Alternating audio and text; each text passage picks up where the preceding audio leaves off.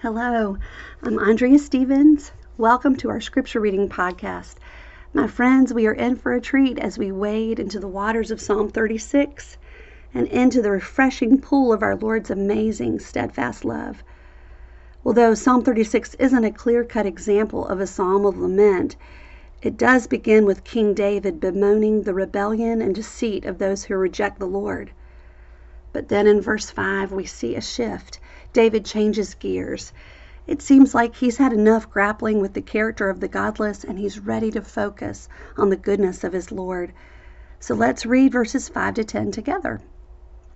Your steadfast love, O Lord, extends to the heavens, your faithfulness to the clouds. Your righteousness is like the mountains of God. Your judgments are like the great deep. Man and beast you save, O Lord. How precious is your steadfast love, O God! The children of mankind take refuge in the shadow of your wings. They feast on the abundance of your house, and you give them drink from the river of your delights. For with you is the fountain of life. In your light do we see light.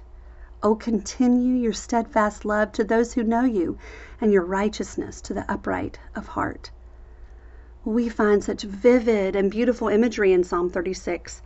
David uses clouds and mountains and oceans as a rendering of the Lord's broad and expansive love. And then he contrasts it to the intimacy of being hidden under the protective and nurturing shadow of his wings. But the reason I was so excited to spend time with you in Psalm 36 is that it gives the opportunity to reflect on one of my very all-time favorite words in all of Scripture, and that's the Hebrew word hesed, which I'm going to actually try to pronounce. It should be pronounced chesed. I'm sorry, but my Hebrew is very lacking. And besides being hard to pronounce, this splendid word is one of the most difficult words in Scripture to translate. It actually has no English equivalent. It's translated as steadfast love, as we saw today, goodness, kindness, faithfulness, and mercy. And the term loving kindness was first coined as an English translation of hesed by Miles Coverdale in the Coverdale Bible, which was the first complete modern English translation of the Bible. It was published in 1535. Hesed appears almost 250 times in the Old Testament. We find half of these in the Psalms and even 3 in this psalm alone. Your steadfast love, O Lord, extends to the heavens. How precious is your steadfast love, O God!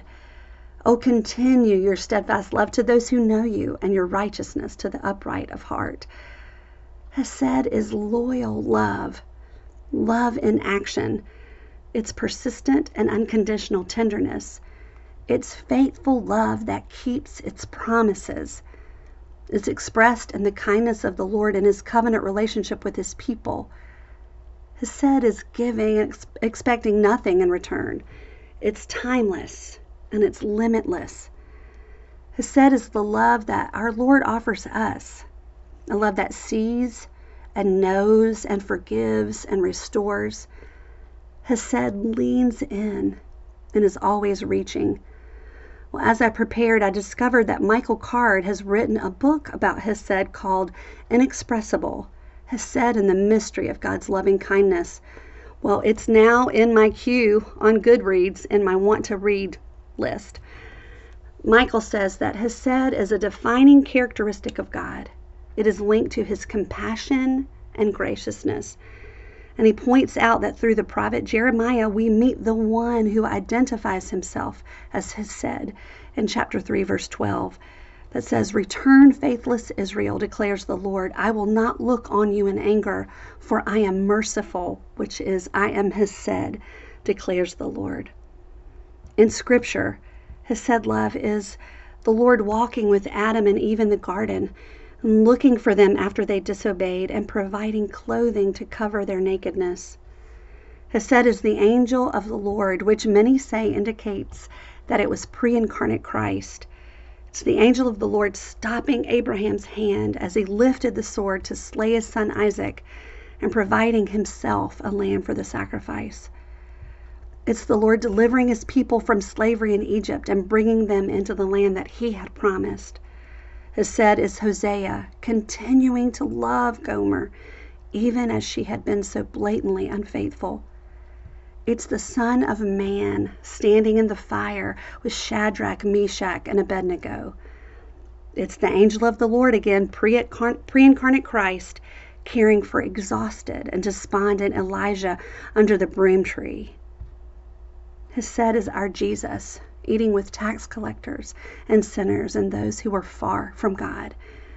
I bet we can all come up with so many, and maybe that would be a good homework assignment. But let's close with this. Michael says in his book, in his ultimate act of Hesed, the Lord sends his Son, a visible, living, breathing incarnation of his Hesed, the final effort to redeem and restore his stubborn people, to whom he wants to open the door of his life. My friends, as we go into our day, let's keep savoring the concept of the Lord's Hesed love. And remember that the Lord not only loves you, but he likes you. When he looks at you, he smiles. He longs for you, he waits for you, and he delights in you. Let's pray. Oh God of amazing, extravagant Hesed love, we don't deserve it. We can never earn it. We can't really understand it. But by your grace, we receive it. In the name of the Father, and the Son, and the Holy Spirit. Amen.